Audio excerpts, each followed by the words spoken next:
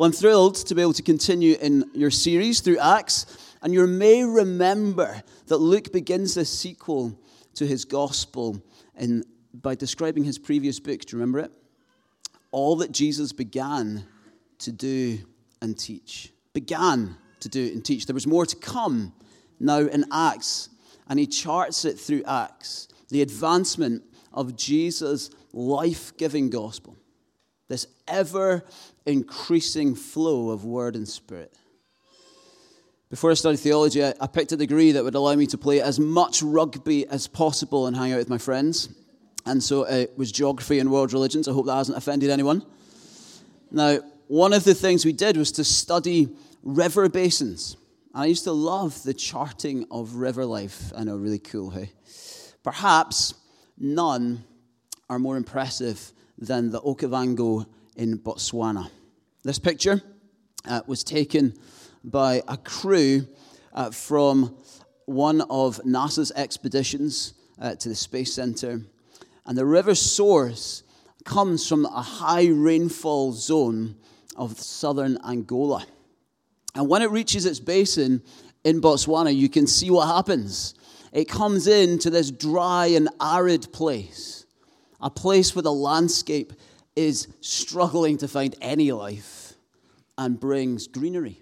All of this it's not just water here, I don't know if you can see it properly, but all around it is greenery, life. And actually, if you were to chart through the book of Acts, in so many ways that's what we would see. We'd see that the source is all that Jesus began to do and teach. The cross and the resurrection, the ascension, and the pouring out of his Spirit comes, and then it's like the dams just burst, and all this life-giving water is poured out across the land, starting in Jerusalem and then Judea and Samaria and to the ends of the earth. And isn't it interesting that it looks just like a tree or a leaf, branching out, bringing more and more life? And actually, the whole Bible does this as well, doesn't it? This is Eden-like life that comes through Christ. And in so many ways, you could chart it like this and end up with a map that would look like this. If you were to go all the way through the Bible, you would see that tributaries keep forming. More life-giving water, it keeps coming, and then eventually this dam bursts in Acts, and we see it just flooding out into this basin, and there's more, and there's more, and there's more, and there's more. In chapter 1, Jesus' followers wait as Jesus had instructed. What were they to wait on? The receiving of power. Why were they to receive it? To be Jesus' witnesses in Jerusalem and Judea and Samaria and to the ends of the earth.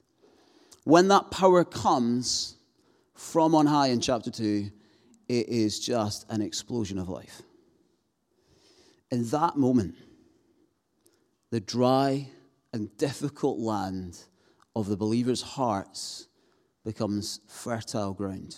Bumbling, floundering, jumpy Peter, suddenly the same guy who was wimping out at telling this little girl that he knew Jesus, suddenly has all this power to preach and proclaim the good news of Jesus to thousands, the same people who crucified Christ. A splodge of green starts to appear in Jerusalem as thousands are saved, and a devoted, diverse, generous, united, courageous church is born. By his Spirit, Jesus was continuing to do and to teach, because this pouring out of his Spirit was making people like him. Lewis, our associate pastor, he's much smarter than me. He reminded me of a Danish philosopher, Søren Kierkegaard, and some of the words that he had said about this kind of way in which life was lived as the early church. It says, life can only be understood backwards, but it must be lived forward. Like a river totally reliant on what's back upstream, these believers were understanding the world backwards to the cross while moving forward in the Spirit. And that's what we're called to as well. We're called to be believers who look constantly back to Christ, and what he has done, but continue forward to do and to teach in the name of Jesus by the power of the Holy Spirit. And as we rejoin the story in Acts 4, momentum is continuing to build. And the healing of this 40-something that you heard about last week, who had been born without the use of his lower limbs, is healed. You see Peter and John going up towards the temple. This beggar would have been in a really prominent position. Everyone would have known who he was. And the poor Galileans had no silver or gold to offer. But what they did have was power in the name of Jesus Christ. He healed, and as you're reading it, you just can't stop thinking, wow, keep going. Keep going. More, Lord, we want more, more. This is extraordinary. Don't you feel that when you're reading through it? We're reading through it as a church at the moment, the book of Acts. And you get to that point at the end of chapter 3, just like, wow, is it just going to keep going like this? Jesus' followers must have been so encouraged. The worship was alive. You know those Sundays. The teaching had power. Keep going. More, Lord. Here's what happened next. Turn with me to Acts chapter 4. And we'll begin in verse 1. And we'll read through it in little chunks. And as they were speaking to the people, the priests and the captain of the temple and the Sadducees came up upon them, greatly annoyed because they were teaching the people and proclaiming in Jesus the resurrection from the dead. And they arrested them and put them in custody until the next day, for it was already evening. But many of those who had heard the word believed, and the number of the men came to about 5,000. On the next day, the rulers and elders and scribes gathered together in Jerusalem, with Annas the high priest and Caiaphas and John and Alexander and all who were of the high priestly family. And when they had set them in the midst, they inquired, by what power or by what name did you do this? Mid-preach, while Peter was still proclaiming, verse 2, the resurrection of the dead, because healing is not an end in itself, right? But a sign that Jesus is the resurrected Christ, come to raise us to new and everlasting life, and one day will bring about his new creation and make all things new. And that's why Peter's preaching pressed all the buttons of Jerusalem's religious elites. The Sadducees and the priests and the captain of the temple guard who march in, they are ready for a confrontation. Why? Why are they greatly annoyed? I mean, sheesh, way to kill the mood, guys. Last week, our pastoral assistant preached an incredibly faithful, clear, and moving sermon.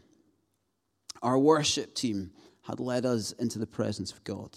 Someone brought a timely prophetic word. People came forward for prayer, asking for healing. A couple of new believers joined us at the communion table. Now, those Sundays aren't as frequent as I would like, but maybe we felt a little bit like how these believers would have felt right before the interruption. Oh, wow, this is so great. All the fuzzy feelings. I stood up at the end and I thanked God and led us in a prayer of thanksgiving to him for all that he was doing, that he had brought about this word and spirit church that we had dreamed about. And then, when the meeting was over, I stepped outside. Everything's tidied up, ready to go. I'm ready for my lunch, ready to talk about how amazing that was over my lunch. And outside, there's this young guy in our church who is being confronted by this guy who is just off on something. And he's grabbing hold of him and being really aggressive. I'm going, oh no, here we go. What a come down. And so I'm thinking, right, well, I need to try and sort this out, try and calm the situation down. And he's grabbing hold of his wrists. I'm like, wonder why he's doing that. Didn't think much of it at the time. It turned out afterwards, I found out that he'd gone forward for prayer for his wrists, and the guy had grabbed his wrists and was turning them. And so eventually we got him off him, and we start to try and calm this guy down. And he's throwing his bottle about, and he's trying to fight everyone. He's trying to get at this guy's car and everything, trying to smash the windows and things. And he then gets in my face. He says, "I know what this guy's doing to you all. He's brainwashing you." And I'm going, how does he know that I preach and teach? Like, he has no association with our church. So it's kind of strange. And one of the other guys who was with me, thankfully there were two bigger guys than me with me. And he kind of touches his shoulder and says, "Look, we love you," and he's trying to help him see, we're for you. And he goes, "It's burning. It's burning. Get off me. I'm going to burn up. Get away from me." And a couple of other things happened, and we realized there's a bit more to this than just someone who's off his face on something. The enemy does not like it when God is on the move and taking territory and demolishing strongholds. He does not like it when people are being challenged out of their worldview and taken from it and saved and coming into the light and seeing the glories and the riches of the gospel. So whatever form opposition might come in, we need to be ready. In Acts 4, it's the Sadducees leading a crackdown on these upstarts because belief in Jesus would kill their narrative. Not only did they not believe in bodily resurrection, if you went to Sunday school, you'll know that they were Sadducee because they didn't believe in the resurrection. But they believed the Messianic, some of you are just catching up with that one, Messianic era had been underway since the Maccabean revolt, which was 170 years prior to the birth of Jesus. So they'd been careful not to get anywhere near this idea that there could be another Messiah coming. So the Sadducees are really ticked off. And all this fuss in Jerusalem, they're thinking, come on, what do you guys think you're doing? We're the religious elites. You're the ordinary, unschooled Galileans. What do you think? This is our city. They'd been careful about rabbinical ordination as well. And so these untrained Galileans are just the worst. Now, Jesus had promised all these things that we've seen in chapters 1, 2, and 3. He's told of the joy of his kingdom advancing by his Spirit. But he was also clear that opposition was to be expected. If you've got a Bible with you, turn to Luke chapter 21. And we'll see in this previous account of Luke's, from verse 12, what Jesus had said. But before all this, they will lay their hands on you and persecute you, delivering you up to the synagogues and prisons, and you will be brought before kings and governors for my name's sake.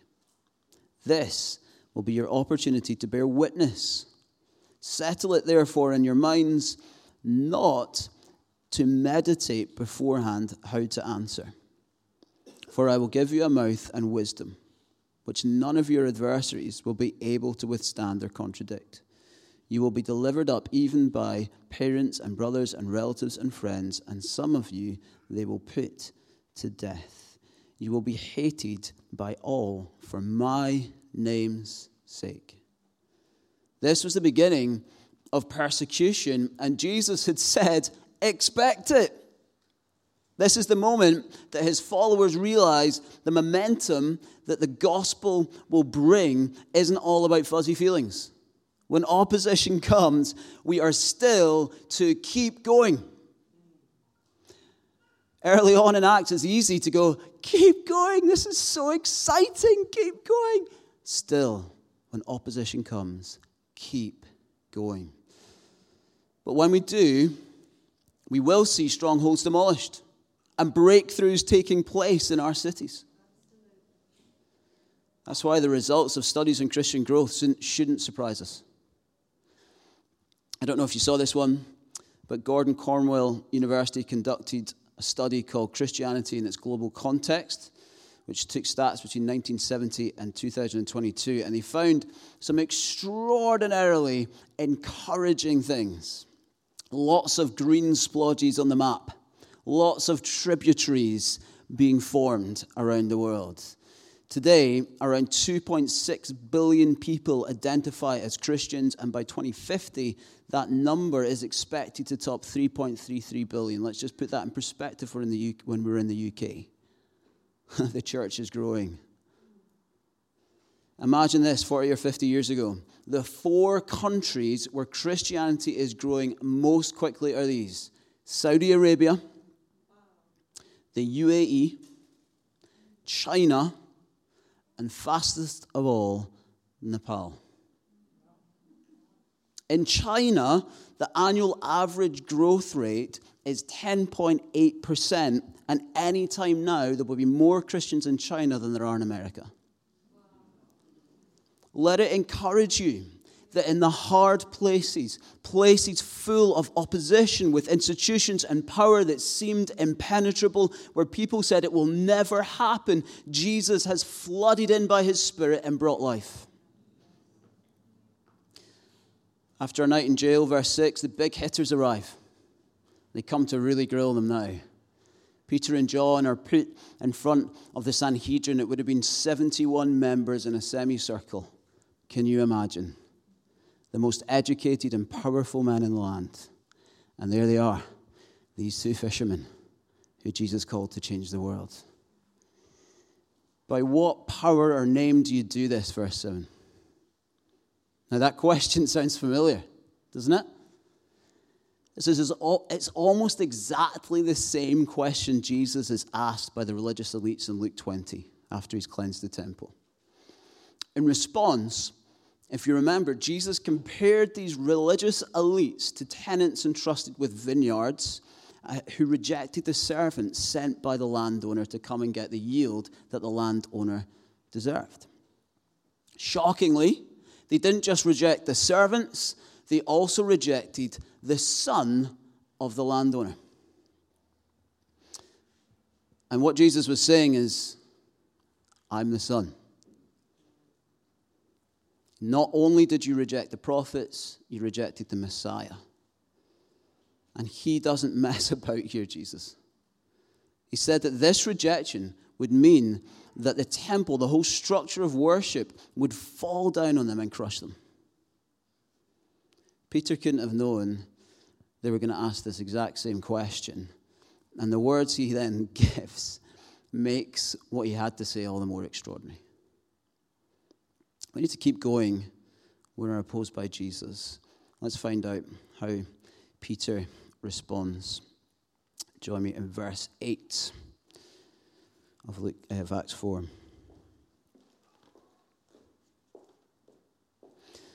Then Peter, filled with the Holy Spirit, said to them, rulers of the people and elders, if we are being examined today concerning a good deed done to a crippled man, by what means this man has healed? By what means this man has been healed. Let it be known to all of you and to all the people of Israel that by the name of Jesus Christ of Nazareth, whom you crucified, whom God raised from the dead, by him this man is standing before you well. This Jesus is the stone that was rejected by you, the builders, which has become the cornerstone.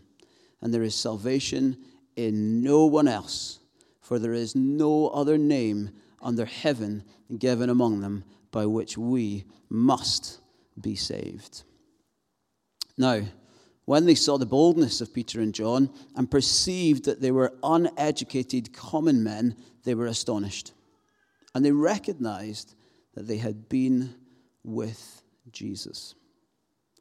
But seeing the man who was healed standing beside them, they had nothing to say in opposition. But when they had commanded them to leave the council, they conferred with one another, saying, what shall we do with these men?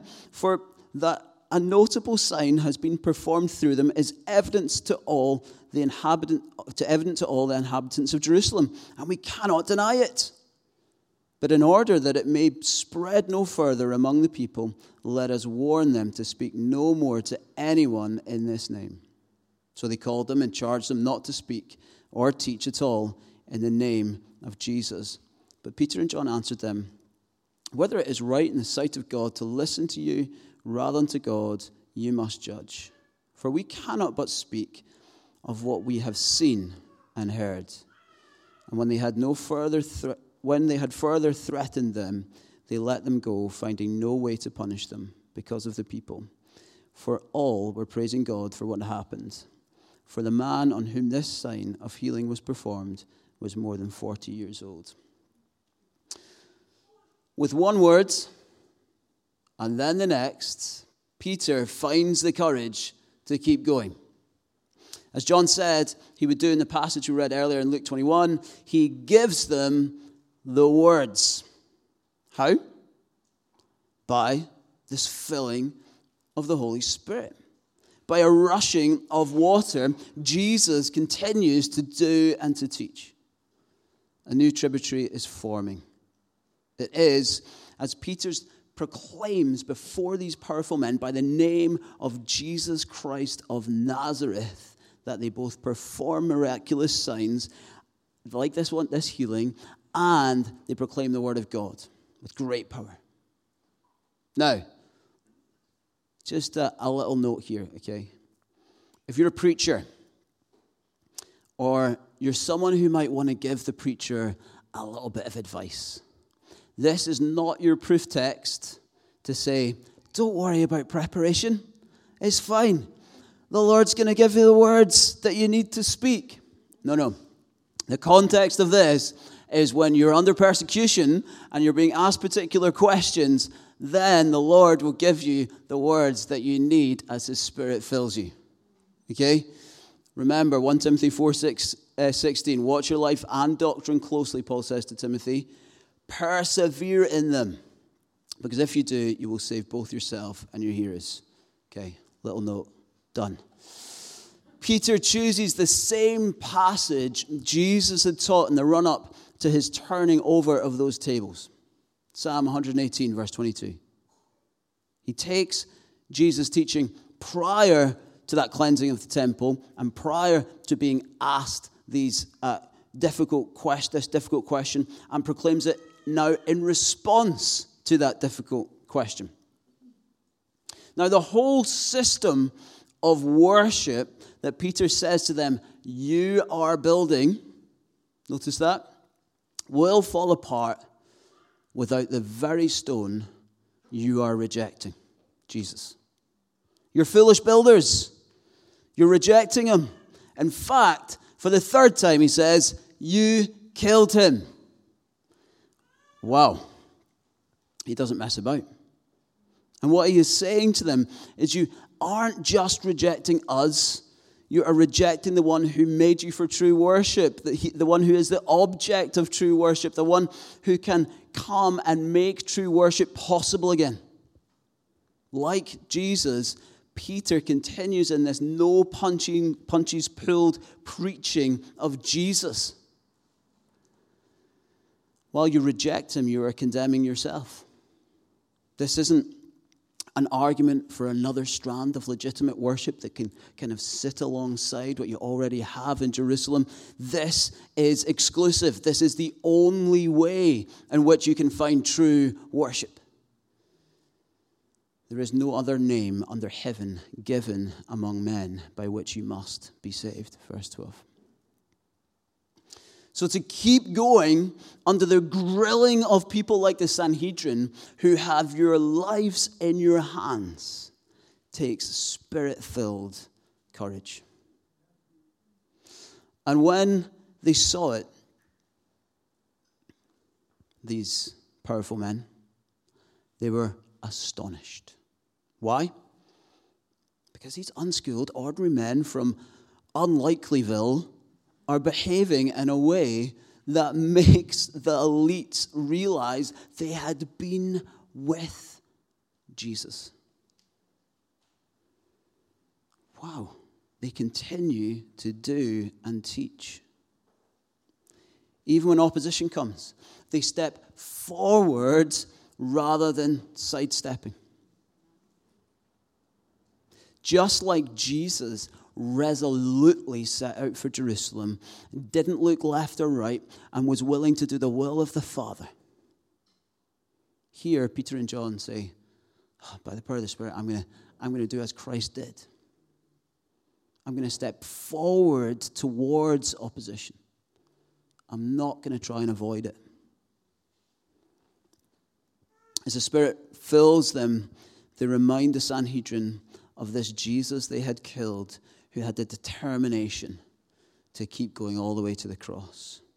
And so now they say, look, we can't help but speak of what we have seen and heard. Here's a mistake I keep running into, a mistake I'm sure you don't make, that Peter and John certainly don't make here.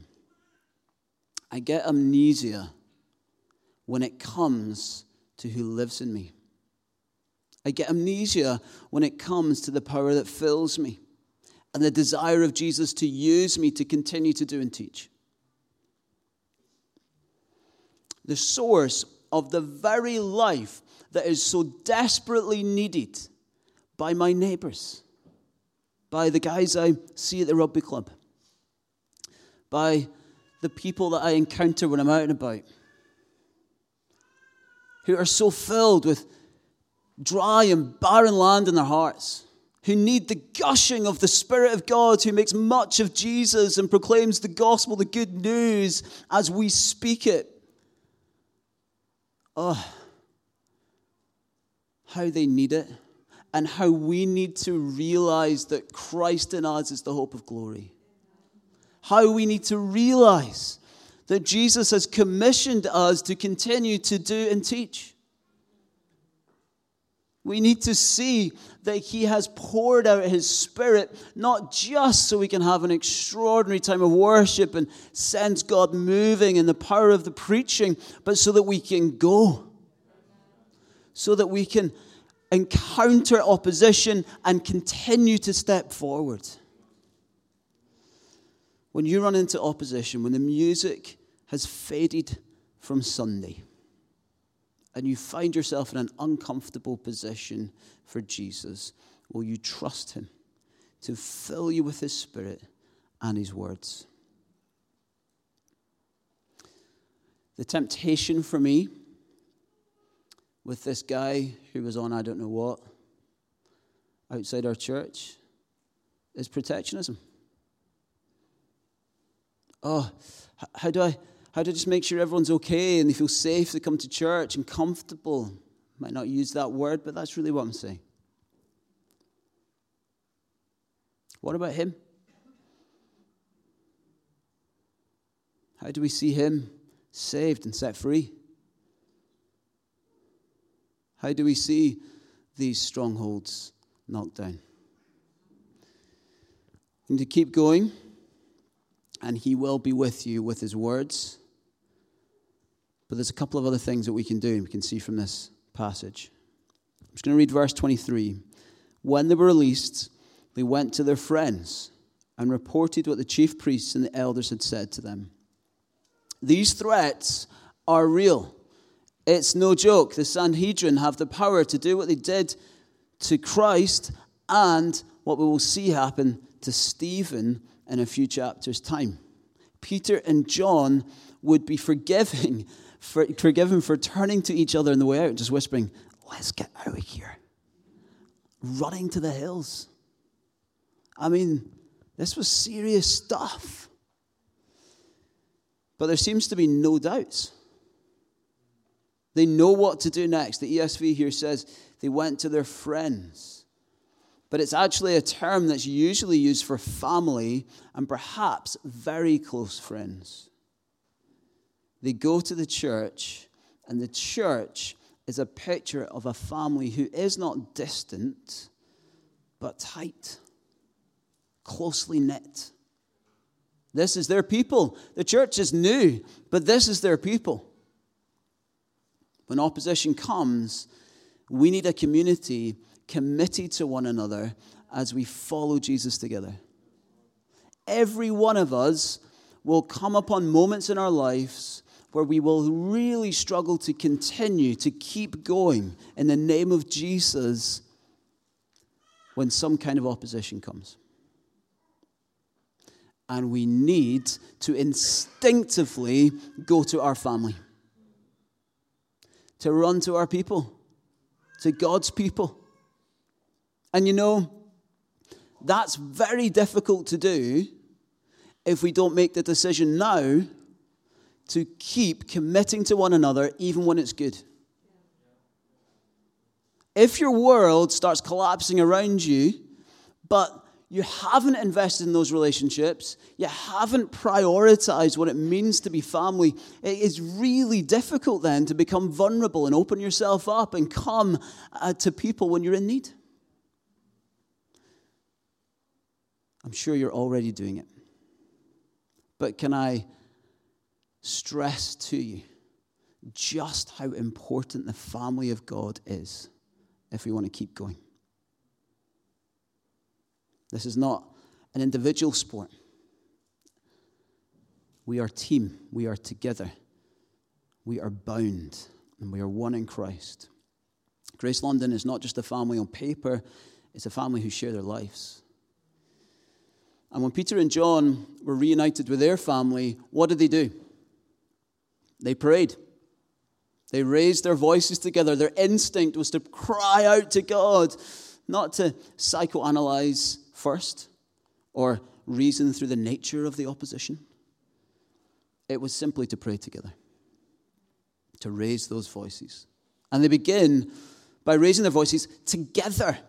And I think it's likely, although we don't really know, that this means they all began praying audibly together, one group of people crying out in one spirit together. And then, probably in time, they start leading one another in specific prayer. We've got to keep going. We've got to do it with our family. Let me read on from verse 24.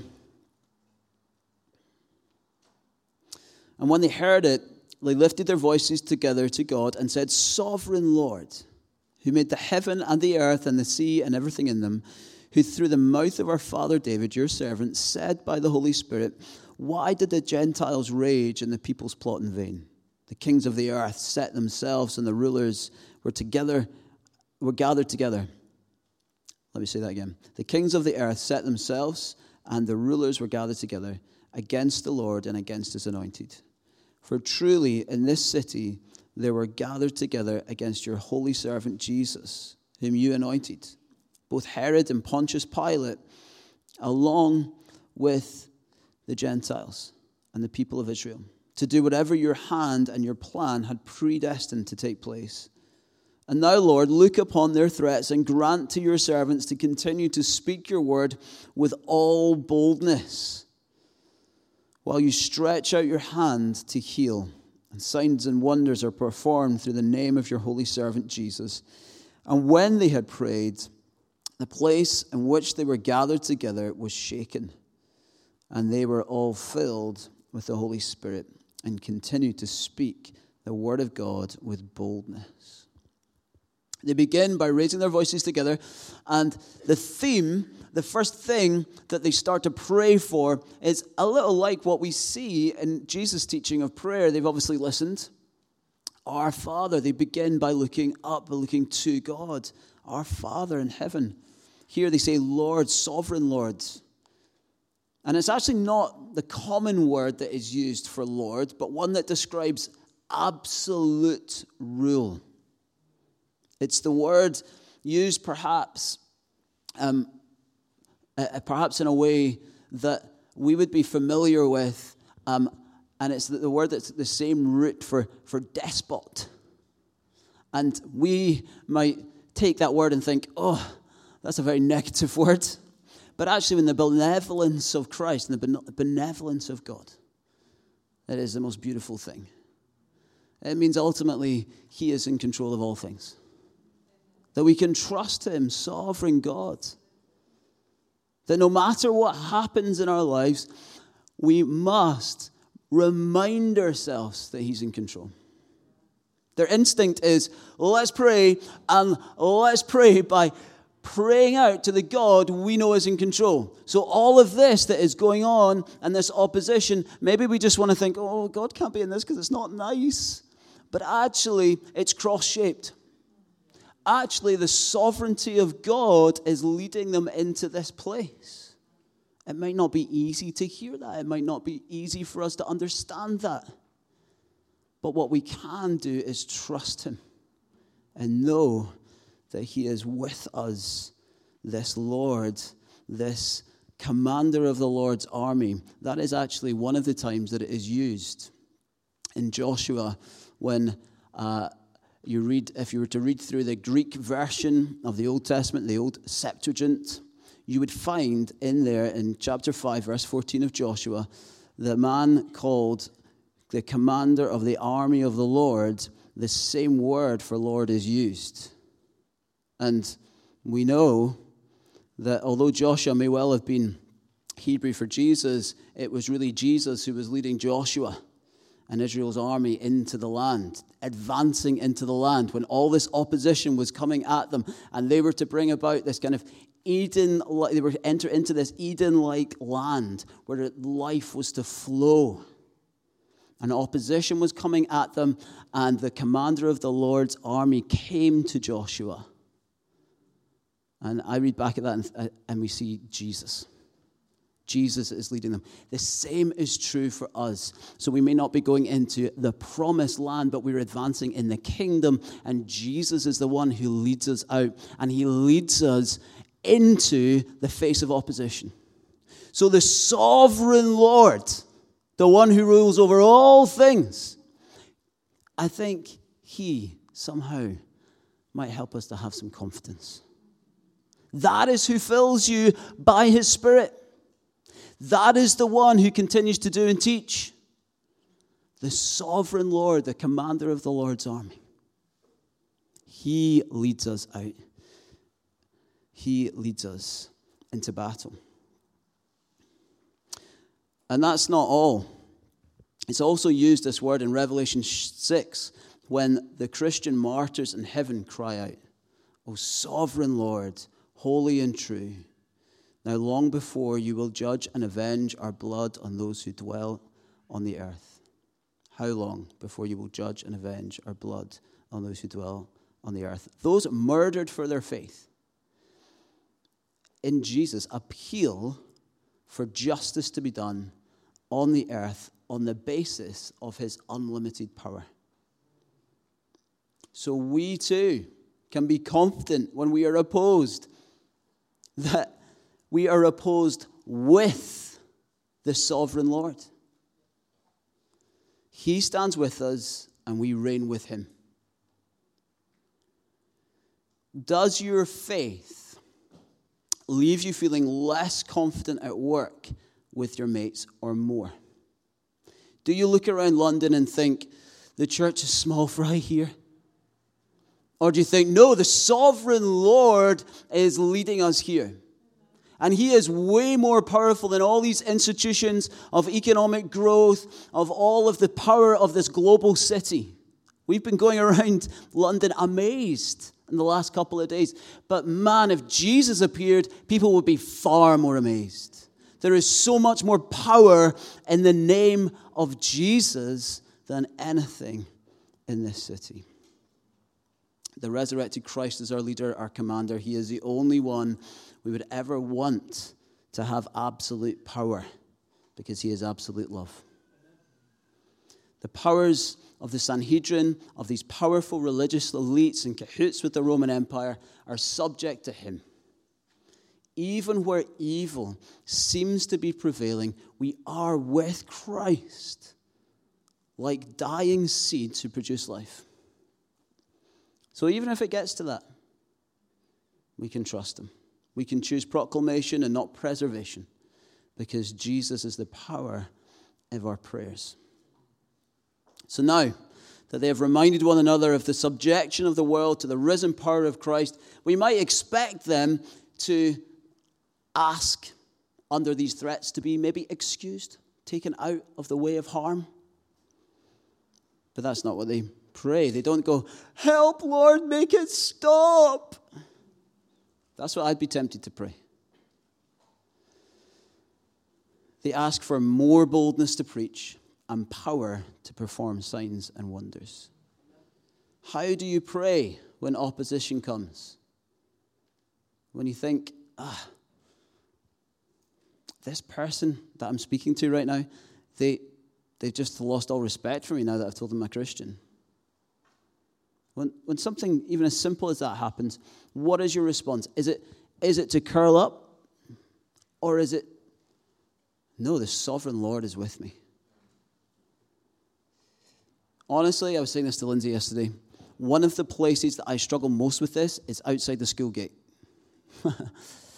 I get into conversation with people, and they often ask me what I do. And it's a great excuse for a brilliant conversation. But more and more, and this is certainly true in Glasgow, it probably is true here too, more and more, when I say that, there's not a kind of interest, a kind of keen, that's very interesting. I'd love to hear a bit more about that. It's all right. And then you can see them. How do I change the conversation? I don't want to talk about his job and what he does in the church and all this Jesus stuff. In those moments, do we trust the power of Jesus, or do we submit to their opinion of us? Would you burst? Would you believe that Jesus could burst into that person's life with living waters?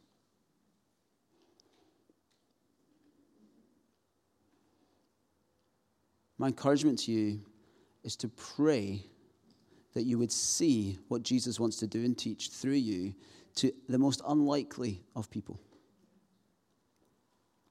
Verse 31, their amen was met with an earthquake, a filling of the Holy Spirit, and they spoke the word boldly. When the Spirit comes, he does not only bring comfort, but courage. He changes the landscapes of our hearts, just like an earthquake changes the landscape. He changes the spiritual landscapes of our cities. We must believe that when we come in prayer.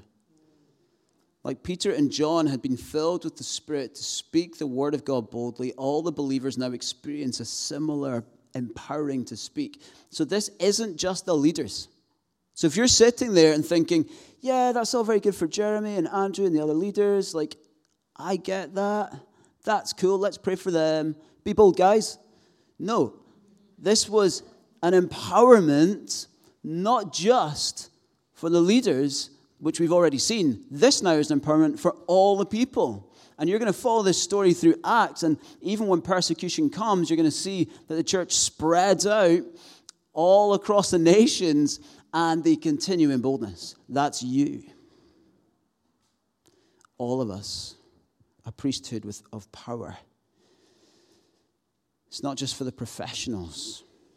We are called to continue in the mission of Christ together, to be filled with the Spirit and boldly share our faith. And so, as we keep going, as we are opposed like Jesus, receive words from Jesus. Go with the family of Jesus. Trust in Jesus as your sovereign Lord. And I'd love for us now to just take a moment to wait on the power of God for courage. Because if you're like me, you need some more. Can we stand together?